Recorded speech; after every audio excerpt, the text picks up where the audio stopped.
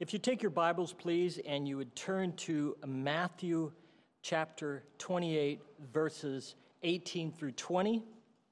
And when you find your place, if you have your Bible, if you find your place, please stand up and we'll read this short passage.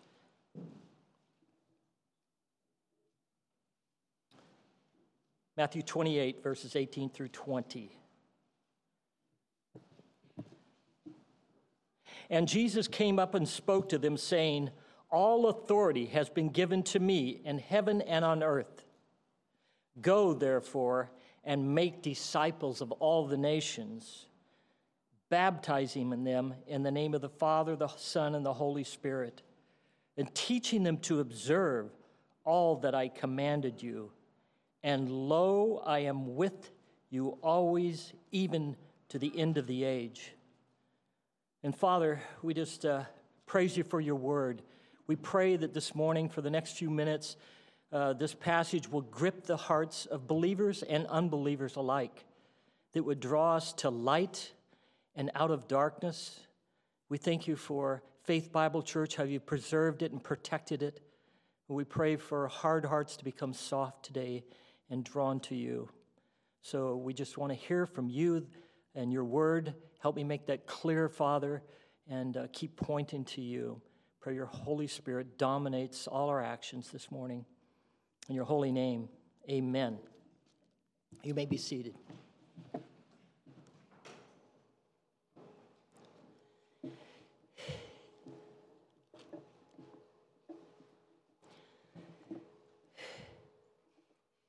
My message to you this morning is entitled simply Evangelism. This is not an exhaustive look at biblical evangelism, but it's meant to encourage and examine our obedience to this call. Get this. Every day on the face of the earth, it's estimated that 150,000 people die. That's 5,250 people per hour. That's 104 per minute. Since I've been talking, 2 have died every second. Bam, bam, lives are going. Where are they going? Heaven or hell?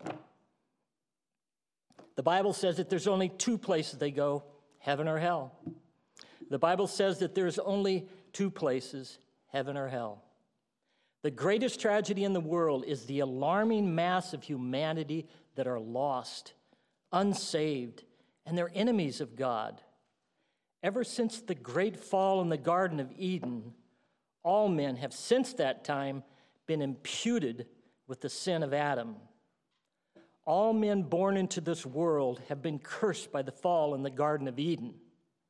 Romans 5:12 says, "Therefore, just as through one man sin entered into the world, and death through sin, so death spread to all men because all sinned."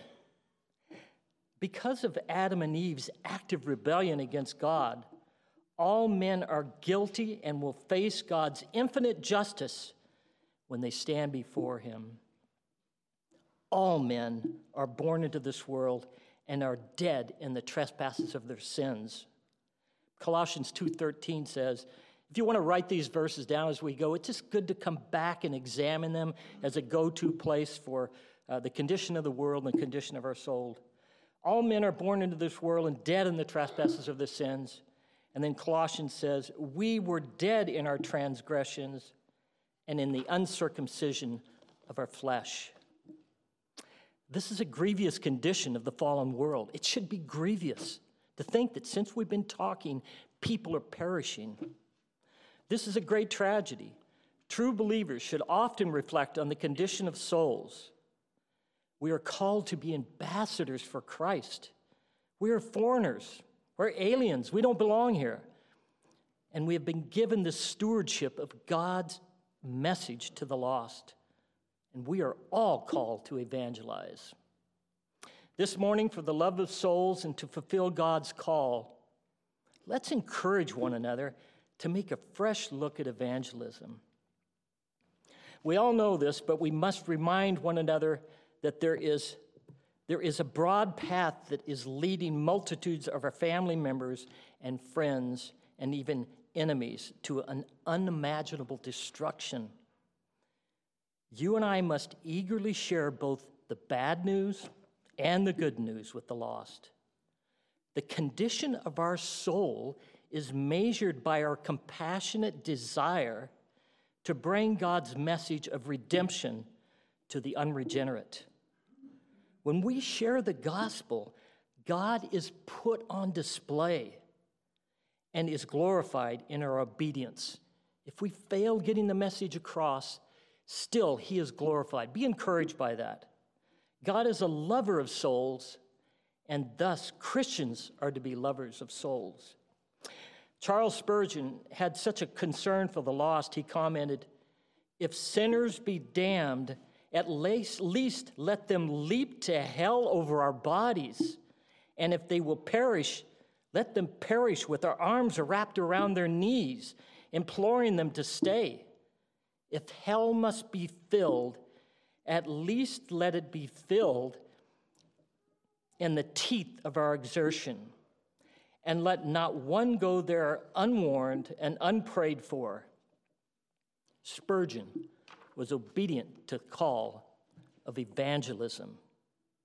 We are called to pray with tears in our eyes, and if not in our eyes, in our hearts.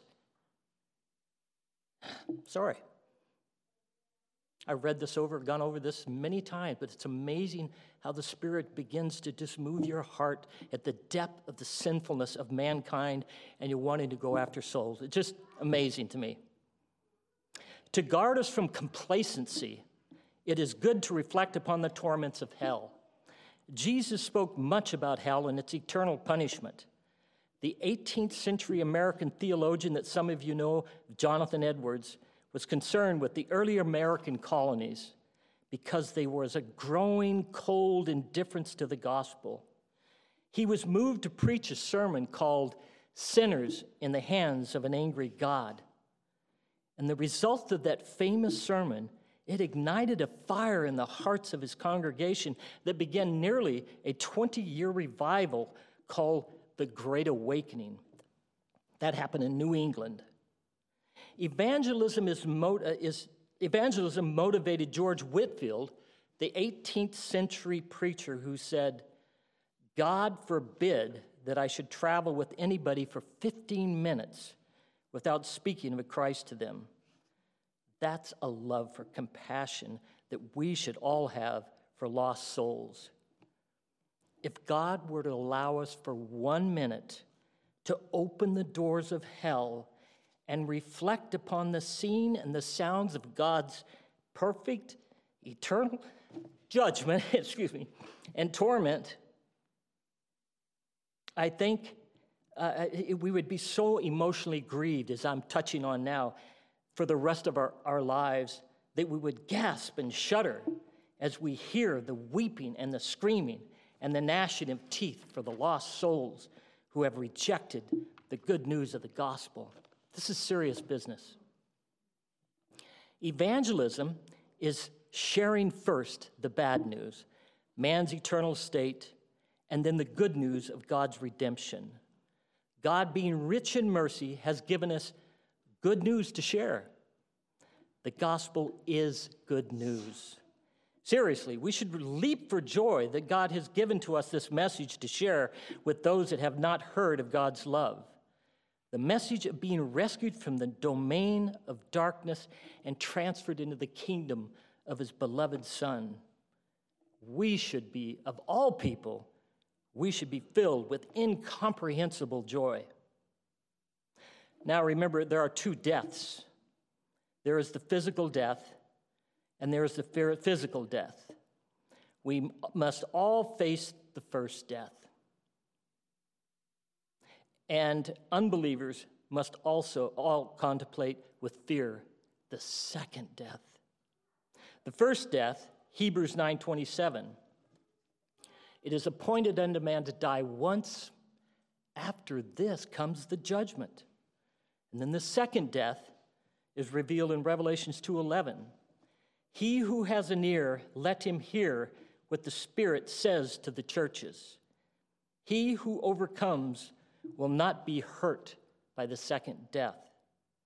To illustrate the fear of the first death, my son Justin, many years ago, was on the Oregon coast, and they got a call late in the day, get in the boat, go out and try to find this guy that called in and said his vessel is going down. He was fishing, had his little dog.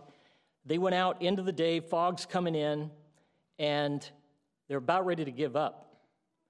And someone spotted something out there. They went to the place, and as they moved in, they saw the expression on this man's face that was ghastly. He was being rescued out of physical death and brought back into this boat to safety. And watch that face change from fear and trembling to, I can't believe I'm saved. That's the first death.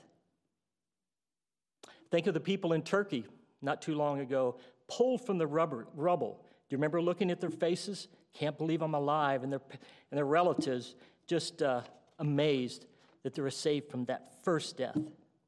Now, in the second death, the death of the eternal soul, I give the example of my mother-in-law, Joyce. A few months before she passed away, not too long ago, I found her weeping at a table. She was finishing up breakfast. I said, Joyce, what's going on?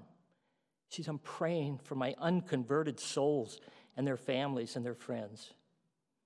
So in the second death, we either weep and grieve for the destination of the unrepented soul, or we rejoice in the miraculous conversion of a lost soul rescued by the good news and given eternal life with the risen Lord our Savior. Oh, the incomprehensible joy of seeing a dead soul delivered from the torment of eternal death to the eternal glory of the kingdom of God. Have you ever experienced that? When you do, you leap for joy. In my message for this morning, I'd like to address 3 questions. Number 1, what is evangelism? And then number 2, who evangelizes? And number 3, what's the motivation for evangelism? Number 1, what is evangelism?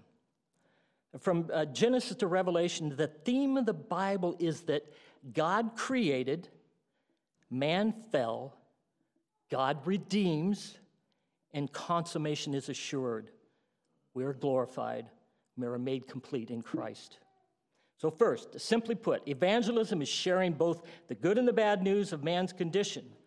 The basic scriptural message is God is infinitely holy and just. He created man with dignity and great worth to be his image bearer and to reflect his glory. But man, he was to love, obey, and worship and give glory to him. But he was deceived, and he disobeyed God's commandments. And since then, he's a sinner.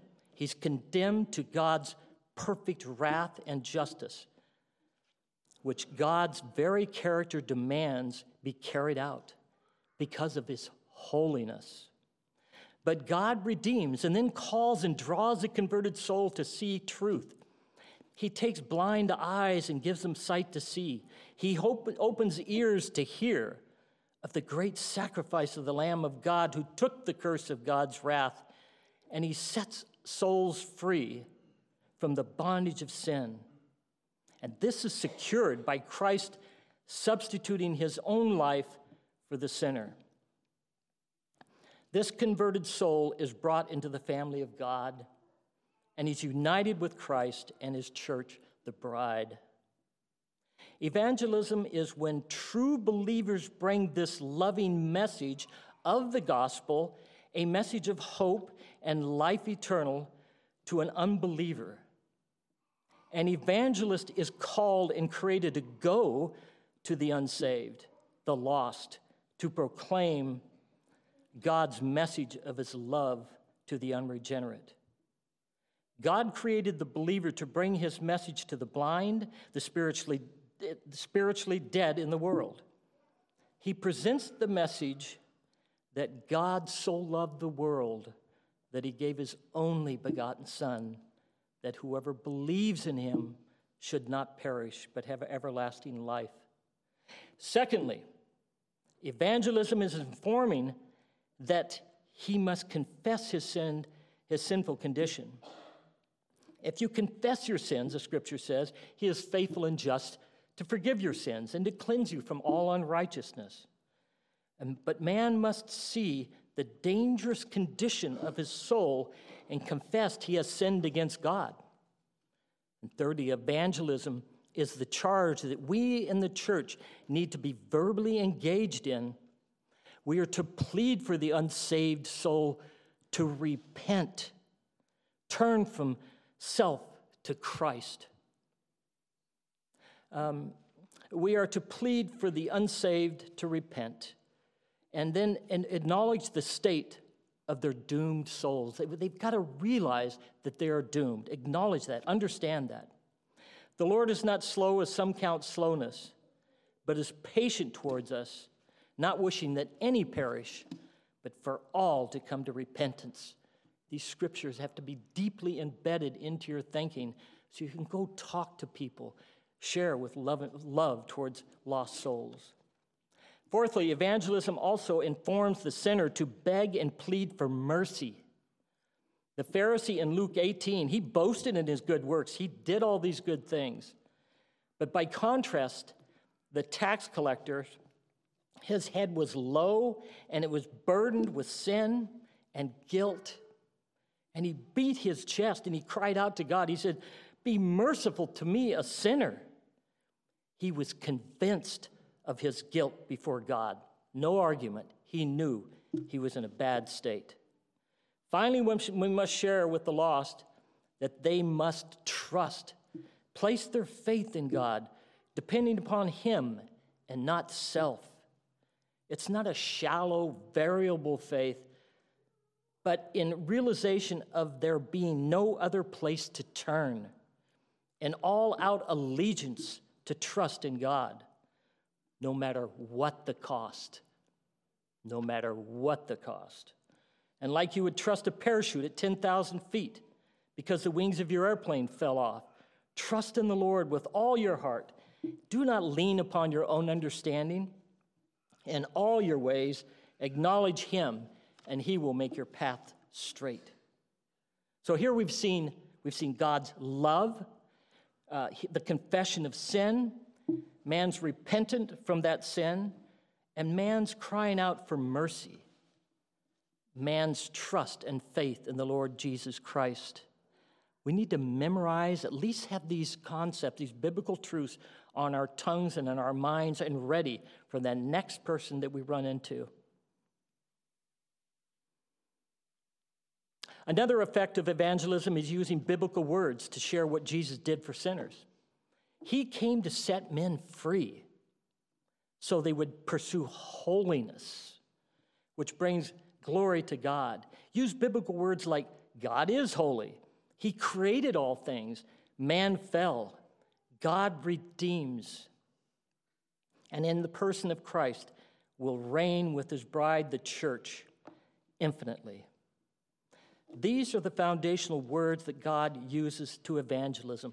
You can expound on these. You can become much more detailed, but this is basic. This is what we need to start with. We'll talk more about that in a few minutes. Let me try to wet this whistle a little bit. Sorry.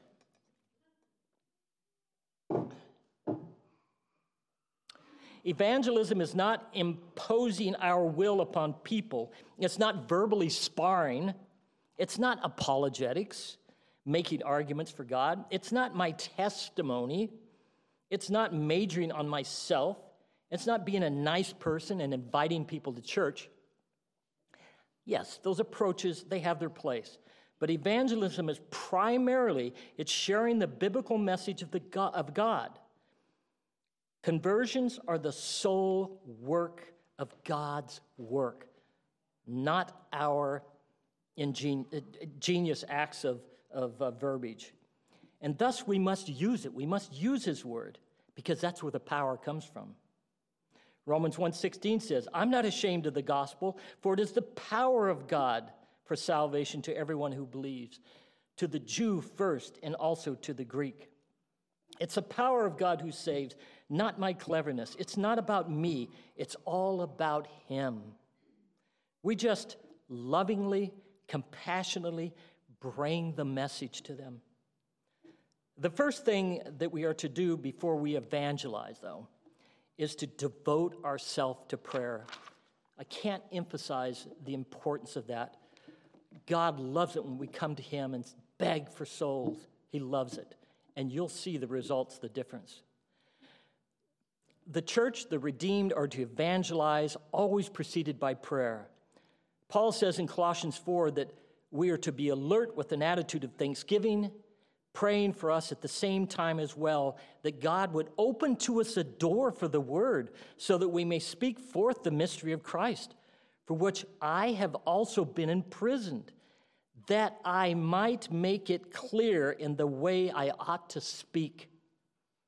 Ephesians 6 says, Paul says, with all prayer and petition, pray at all times in the Spirit. And with this in view, be on the alert with all perseverance and petition for all the saints. And pray, he begged, he said, pray on my behalf. Paul's saying this, that the utterance may be given to me and the opening of my mouth to make known with boldness the mystery of the gospel, for which I am an ambassador in chains, that in preaching it I may speak boldly as I ought to speak. We all want to be bold enough to speak the gospel, but with great humility. Prayer is an ongoing privilege and a shield in all our endeavors. Satan wishes for us to be silent in prayer and fearful in evangelism. You can be sure. Check your heart on that one. Christ set our example of prayer in his high priestly prayer in John 17. Paul and the disciples throughout the New Testament give examples. The Old Testament prophets like David, Samuel, Ezra, Jonah, Isaiah, Jeremiah, and many more, you know them. They depended upon God's power and not their own to accomplish his work. They went to him by prayer and begged for his presence and his accomplishment in their lives. So we pray, asking, speaking, begging God for souls in this first, begging God for souls is the first place that we must start. Got to start there first. It's not in my own cleverness and not in my own strength. Number 2, who evangelizes? Like Paul in 2 Corinthians 5:11 says, therefore, knowing the fear of the Lord, we persuade men, but we are made manifest to God. And then in Matthew 28, remember how we started this? Go, therefore, and make disciples of them. We are all commanded to go. We evangelize them, and then we make disciples. And then 2 Timothy 2:2 says, and in these things, things you've heard from me, many generations going down the road, the things you've heard from me in the presence of many witnesses, entrust these to faithful men who will be able to teach others also. 1 Peter 1:15 said, sanctify Christ as Lord in your hearts. Always be ready to make a defense to everyone who asks you to give an account of the hope that is in you, yet with gentleness and reverence. Paul in Colossians gives instruction on how we should respond and speak to each person, speaking with grace. He says, do it seasoned with salt. And he continues on in 2 Corinthians 5:20. He says, therefore we are ambassadors for Christ, as though God were making an appeal through us. May we be gentle, clear, and concerned. God's word calls all believers everywhere to evangelize. It is our blessed privilege to be able to call as ambassadors to preach the gospel in season and out of season. For indeed, how would they hear without a preacher? How beautiful are the feet of those who preach the good news. Romans 10:14 and 15. We are all called to go, introverts, extroverts alike. The intention of our message is to persuade men by the power of the Holy Spirit. We must be intentional So we must be willing to take our human responsibility very seriously. And yet we are always to be prayerfully yielded to God's divine sovereignty. J.I. Packard said, "We must never forget that it is God who saves, and it is God who brings men and women under the sound of the gospel, and it is God who brings them to faith in Christ. We are the instruments in the hand of God." Great thoughts to allow your mind to prevail upon. Continually remind yourself to trust in the power of the gospel for saving souls. And as we prayerfully formulate our presentation of the gospel, trust God's living word to convert the hearts of stone into the hearts of flesh. We cannot personally save anyone. It's the power of the Holy Spirit. We're just grinding this in so it makes sense. It's the assembly of the church that is to corporately go out and evangelize. It's you people. The more we discuss evangelism with one another, the more it catches fire in our hearts, and that we are to go out and evangelize in obedience. The culture of the church is transformed into a Christ-like assembly. There's a good number of you men and women here at Faith Bible Church. Your friends and your workers, you talk about your friends, your workers that you're sharing your faith with. It encourages all the more. When I hear your stories, we talk to one another about what God is doing in the hearts of unsaved family and friends and acquaintances. Evangelism becomes contagious, and it conforms us into obedience to God's will. It's not just a duty, but it's a God-given command. And we're going to delight in it. Believe me, you will love it. We love hearing these testimonies from you people.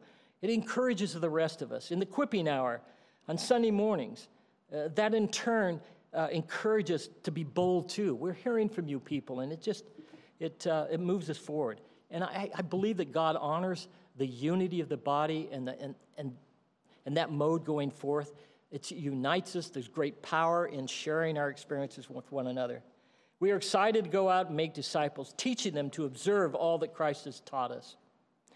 It's a mission we as an assembly share.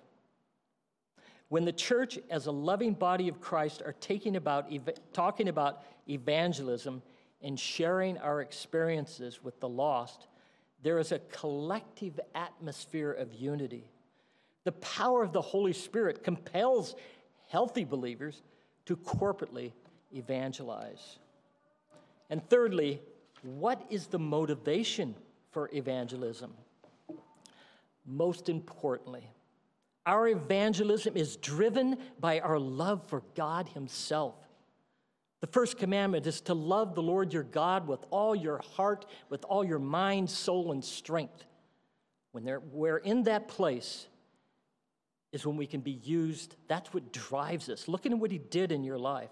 Our highest motivation, we love Him because He first loved us, the Scripture says. He demonstrates His own love towards us, and then while we were yet sinners, Christ died for us. Can you believe that? He went to the cross for us. So we are compelled by our contemplation of our own salvation. Just meditate upon what you have been saved from and into. Think about that some night when you close your eyes. Think about what you've been saved out of and into. When you examine, you open those doors of hell and look in there where all eternity is to be spent, think about what you've been saved from. Before we were saved, we were dead. At least I was. Doomed and damned. And it was by God's amazing grace that wretches like us were transformed into being true believers that are filled with indescribable joy. A person that is condemned to the gallows and then is mercifully set free by the judge himself because the perfect law keeper stepped up out of love to pay the condemned man's debt and substituted his own life for the guilty person's life. The condemned person would be shouting in jubilation of his own salvation, and then don't you think he would be sharing it with the good news with others? The transaction with all those who he comes in contact with? Brothers and sisters, we of all people should be filled with incomprehensible exuberance. Joy is the second the component in the fruit of the Holy Spirit. Love should be expressed. If we are truly believers, love for lost souls, love for one another. We're not a dark, gloomy, self-absorbed people. No, joy should be a visible attribute in our daily walk. So evangelism is the God-ordained call to go and make disciples, baptizing them in the name of the Father, the Son, and the Holy Spirit, and to teach them to observe all that Jesus taught them. Got that memorized now?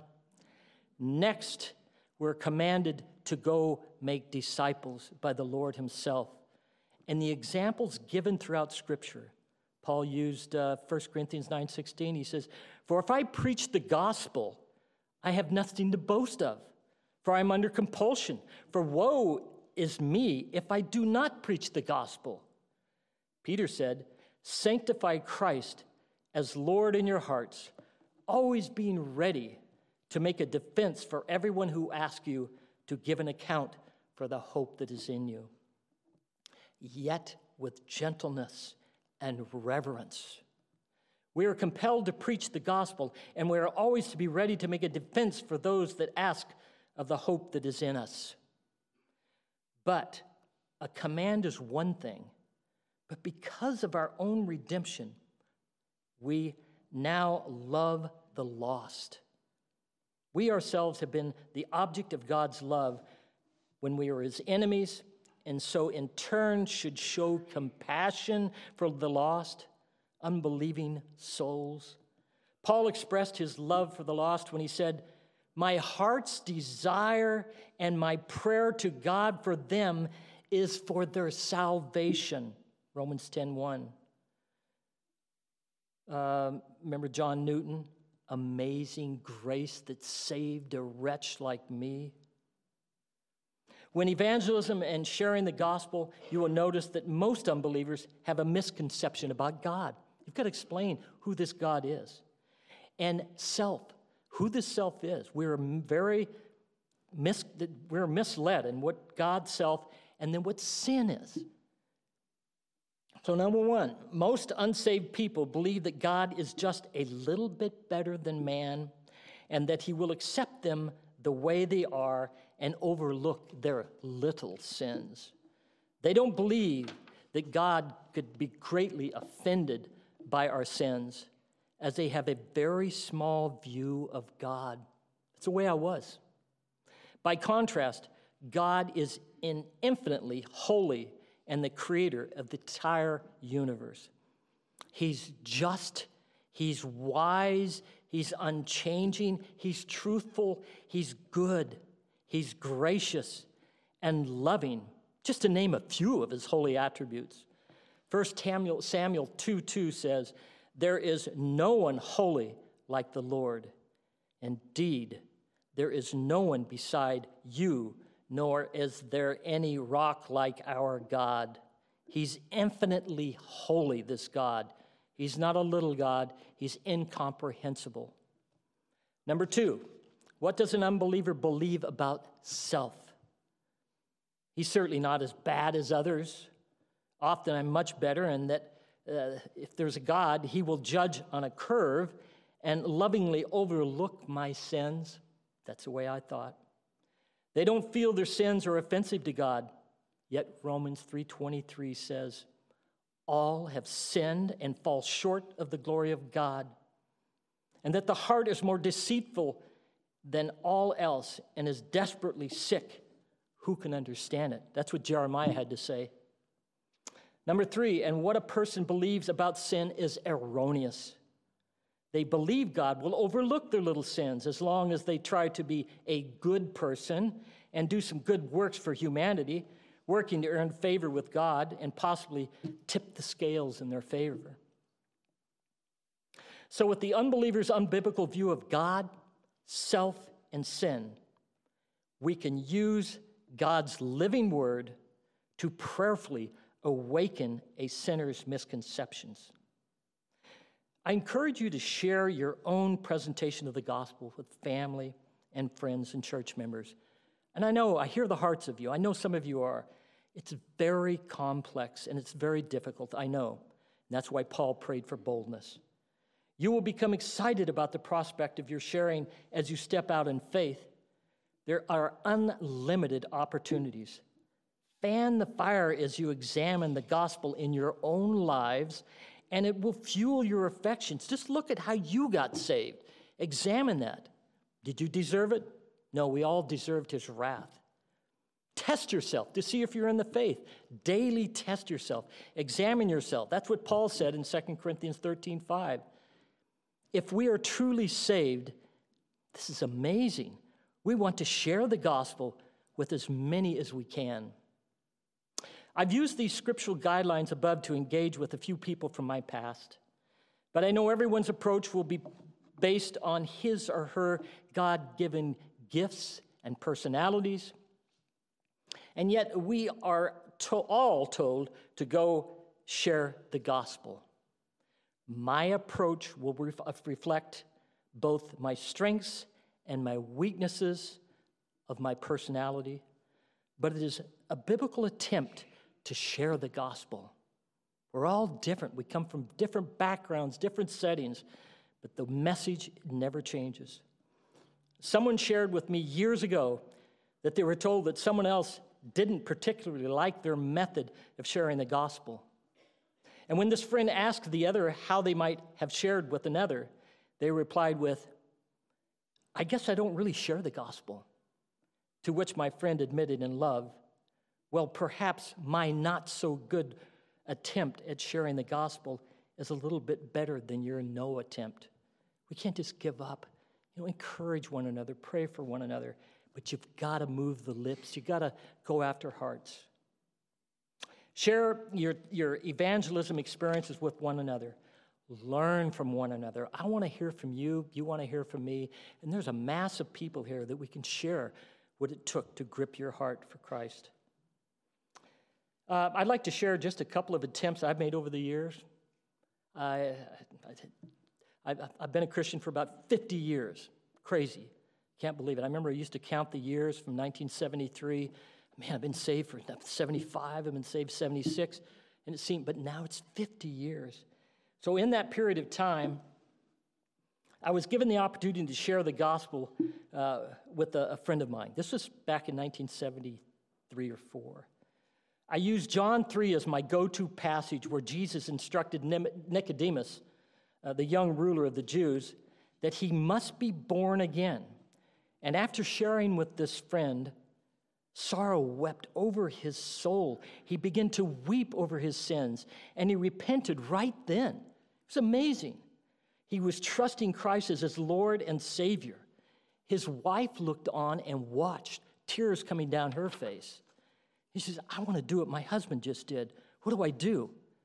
I'll never forget that moment as I thought it was the norm of evangelism. It was really my first experience of having a friend that I just wanted to share with. But time revealed that this couple's repentance was probably a worldly repentance rather than a godly repentance, described in 2 Corinthians 7. Shortly after their profession of faith, and I don't think it was possession of faith, I moved away, and regretfully, I was not able to mentor them. And the couple did not get discipled or regularly attend church or seek Christian friends. Their marriage failed multiple times, and there was no positive evidence of fruit in the years that followed. The seed appeared to have fallen on rocky soil. They heard the word and immediately received it with joy, and yet with no firm root. And then affliction, a persecution arose. When that came into their lives, they fell away. Matthew 13:20. Now, 50 years later, I'm still in contact with my friend through text and praying for wisdom once again in my long-distance gospel presentation. During that same time frame, I was sharing with a coworker many years ago. I tried all my feeble attempts. I used Bill Bright's 4 Spiritual Laws, if you remember that. Tracts, all sorts of tracts. James Kennedy, Evangelism, Explosion. I was into this guy. He was a good friend. He was a great worker, and I just wanted to see him get saved. And I used all these methods and resources, and I read to him Bible passages like Romans 3:23, the Romans road, Romans 6:23, Romans 5:8. Maybe that'd get him. Maybe that'd go after his heart. And I made statements like, if you were to die today and stand before God and he were to say to you, why should I let you into my heaven? How do you suppose you might respond to that, my friend? I knew very little about God's word in those early years, but enough to know that I was a new creature. Something was raging inside of me. Old things had passed away, and behold, new things have come, 2 Corinthians. And because I was deeply concerned for my friend, I was compelled to convince him that he was going to go to hell, my friend, and into the fiery furnace if he didn't repent and trust in Christ as a Savior. About 25 years ago, he called me up, sobbing on the phone, begging that I would pray for him as he was dying of melanoma cancer. He passed away 5 days later. I didn't see enough evidence in his life that he was saved. I still grieve for that soul. Recently, I met a young man in a gas station. I began to develop a relationship with him, talking to him as I drive in and fill up my tank. I found out that he was the only survivor of 7 young men that had fallen through the ice on a lake near where I used to live. All of the others drowned. A few years after that, he had his arm cut off, right about there, cut off in a logging accident. And he'd spent years in prison for violent crimes with knives and guns, all sorts of creepy things that I can't go into. I said, Russell, God has for some reason spared your soul. Could we talk? But after my sharing the gospel with him repeatedly, he said, I think I'm okay with God. Didn't see any signs of life. He's gone away now. I don't know where he is. Brenda and I went back to Jackson, Mississippi last year. Just a dried up zoo, hardly any. It's a 100-year-old zoo, and a little lady was going around in a little car and helping people with questions they need to ask. And I engaged in conversation to find out that she had lost most of her family members to drugs and violence. I started asking questions. I shared the gospel. And then there was the gentleman in the airplane, and he started asking questions. This guy was a wallpaper contractor that went all over the United States dealing with movie stars and rich people. We talked to him, and he seemed to respond to he listened. We don't know. I don't know where he is now. There's another man that was in the movie. I was going to Shepherd's Conference one year and sat next to this guy and said, hey, how you doing? What are you guys doing? And he said, where are you guys going? I says, well, we're going to the Shepherd's Conference. And there we talk about eternal things. We talk about God's word. There's men from all over the country. He was deeply leaning forward to that. He had a cross around his neck. And I said, see that cross? That's what Christ did for us. We had, a 2-hour flight, so it was a good conversation. I don't know where it ended up.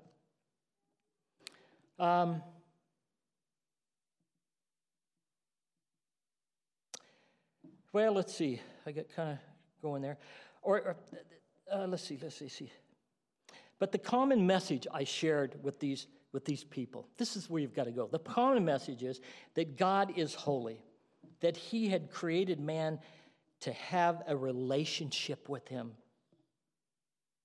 But because of sin, man fell away, and that because of God's holiness, that relationship was broken. Yet because of God's love and mercy, he made a way. He reached out to us. He redeemed man back to himself by sending his only sinless son to die on the cross in our place, to pay the price of death on our behalf. and then to raise him again by the power of the Holy Spirit, to raise him to victory over that penalty of death, so that through faith and trust in his provision, we too might live again. That if man will confess his sin and turn to Christ, trust in him with all their heart and being, and we might have eternal life with him and be saved from an eternal death in hell. We're going over and over this. Get it in there and share it with one another. I'm not aware of many that were saved by my gospel presentations in 50 years, but I'm encouraged that God's majesty was displayed and that he was glorified throughout. How about you? How are you doing? Some seed, when I think of those early conversions, Matthew 13, some seed fell beside the road, birds ate them up. Some fell on rocky soil, quickly sprang up, but the sun scorched them, and they died because no depth of soil. And then some fell among thorns. But finally, some fell on good soil and yielded good crops, some 100-fold. About 3 years ago, Julie Clark asked me to talk to this young man that was out here in the foyer, and I happened to be around, I guess. I don't remember. It's been 3 or 4 years ago. He was carrying a backpack on his shoulders, and when we first met, I asked him if he'd ever heard of John Bunyan's story, Pilgrim's Progress. He just looked like John Bunyan. And I said, young man, you remind me of that pilgrim that had the weight of sin on his back in the form of a huge backpack. The young man allowed me to share with him Matthew 11, 28, 30. Come unto me, all who are weary and heavy laden, and I will give you rest. Take my yoke upon you and learn from me, for I am gentle and lowly in heart, and you will find rest for your souls. For my yoke is easy and my burden is light. I had several more encounters with this young man, and then he moved away. He's been gone for, 3, 4 years. And about 6 months ago, I get this text. And he texts me to say that he's joined a healthy Reformed church in Florida, where he is being discipled by 2 elders, and he's on the worship team.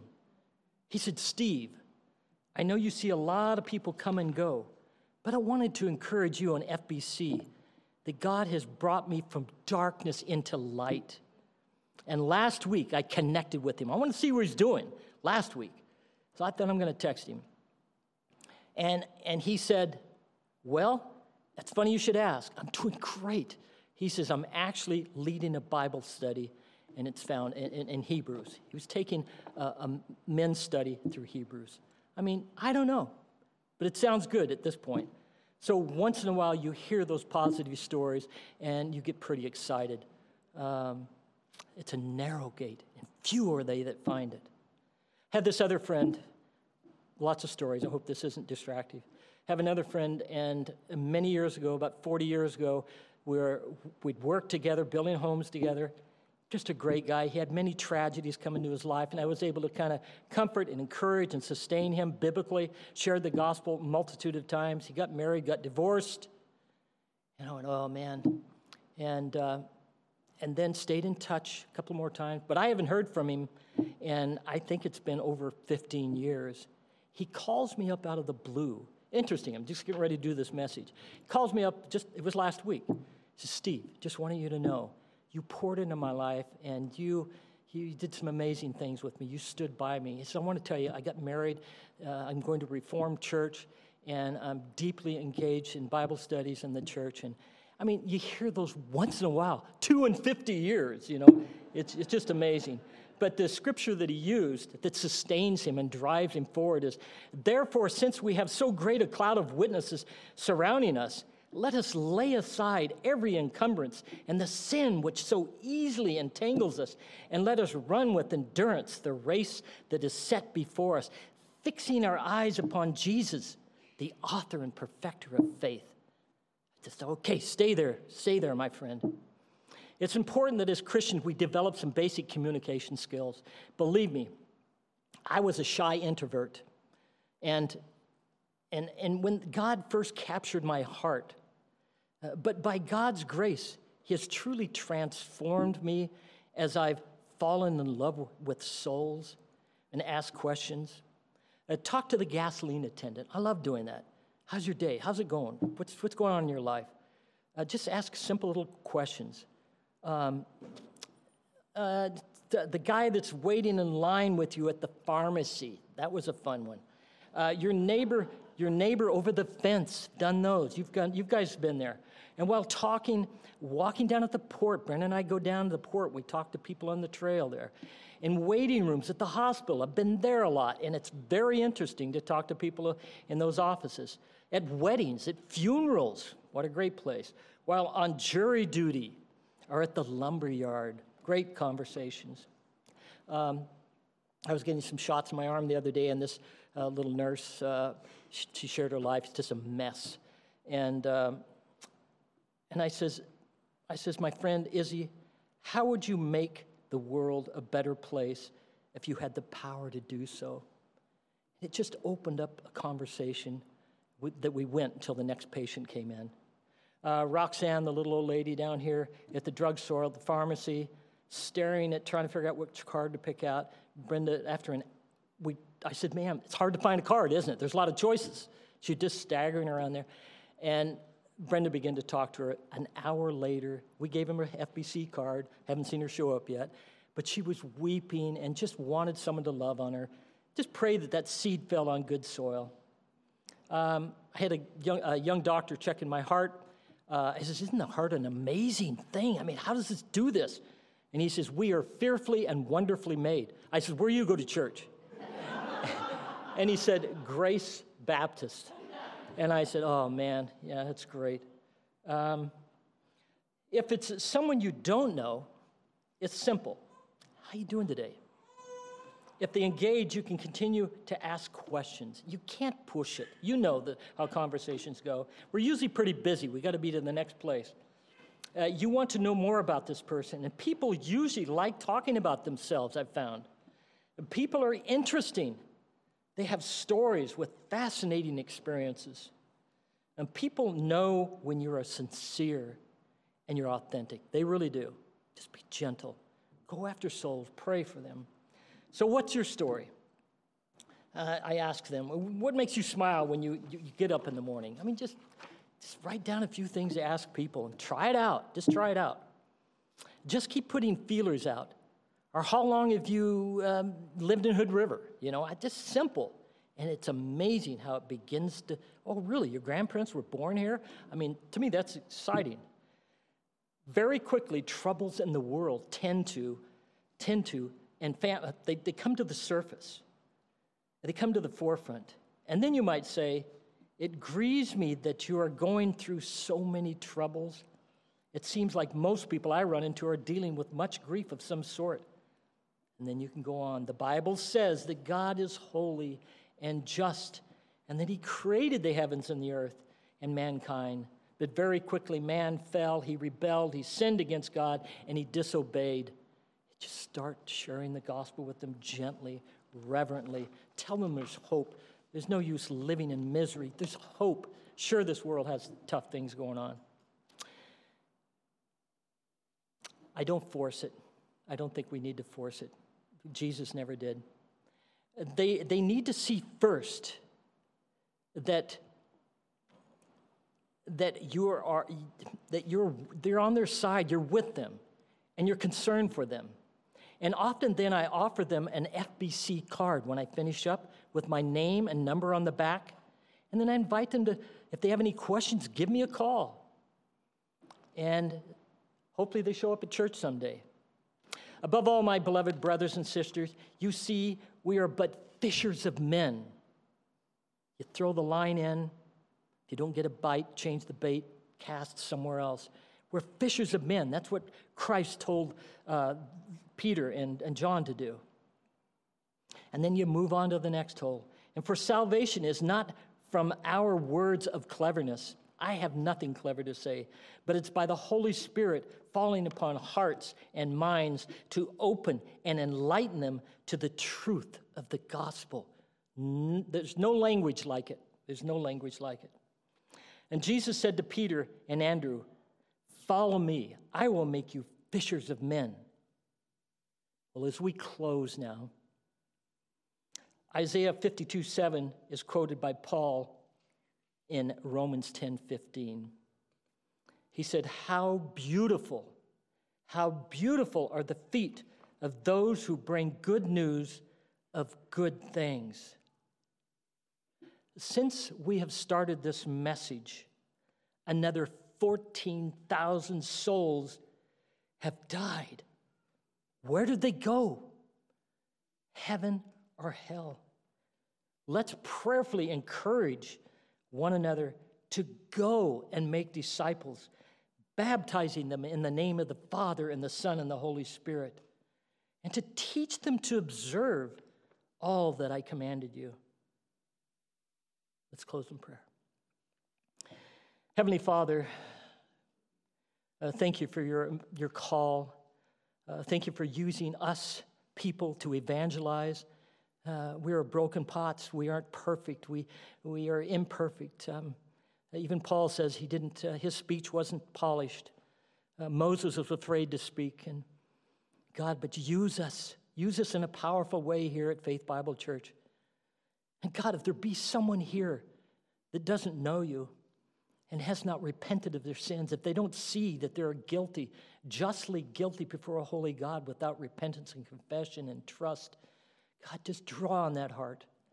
We pray, God, that if that person or persons are here, they would ask one of the elders, Chris, or the person next to them, what does it mean to be born again?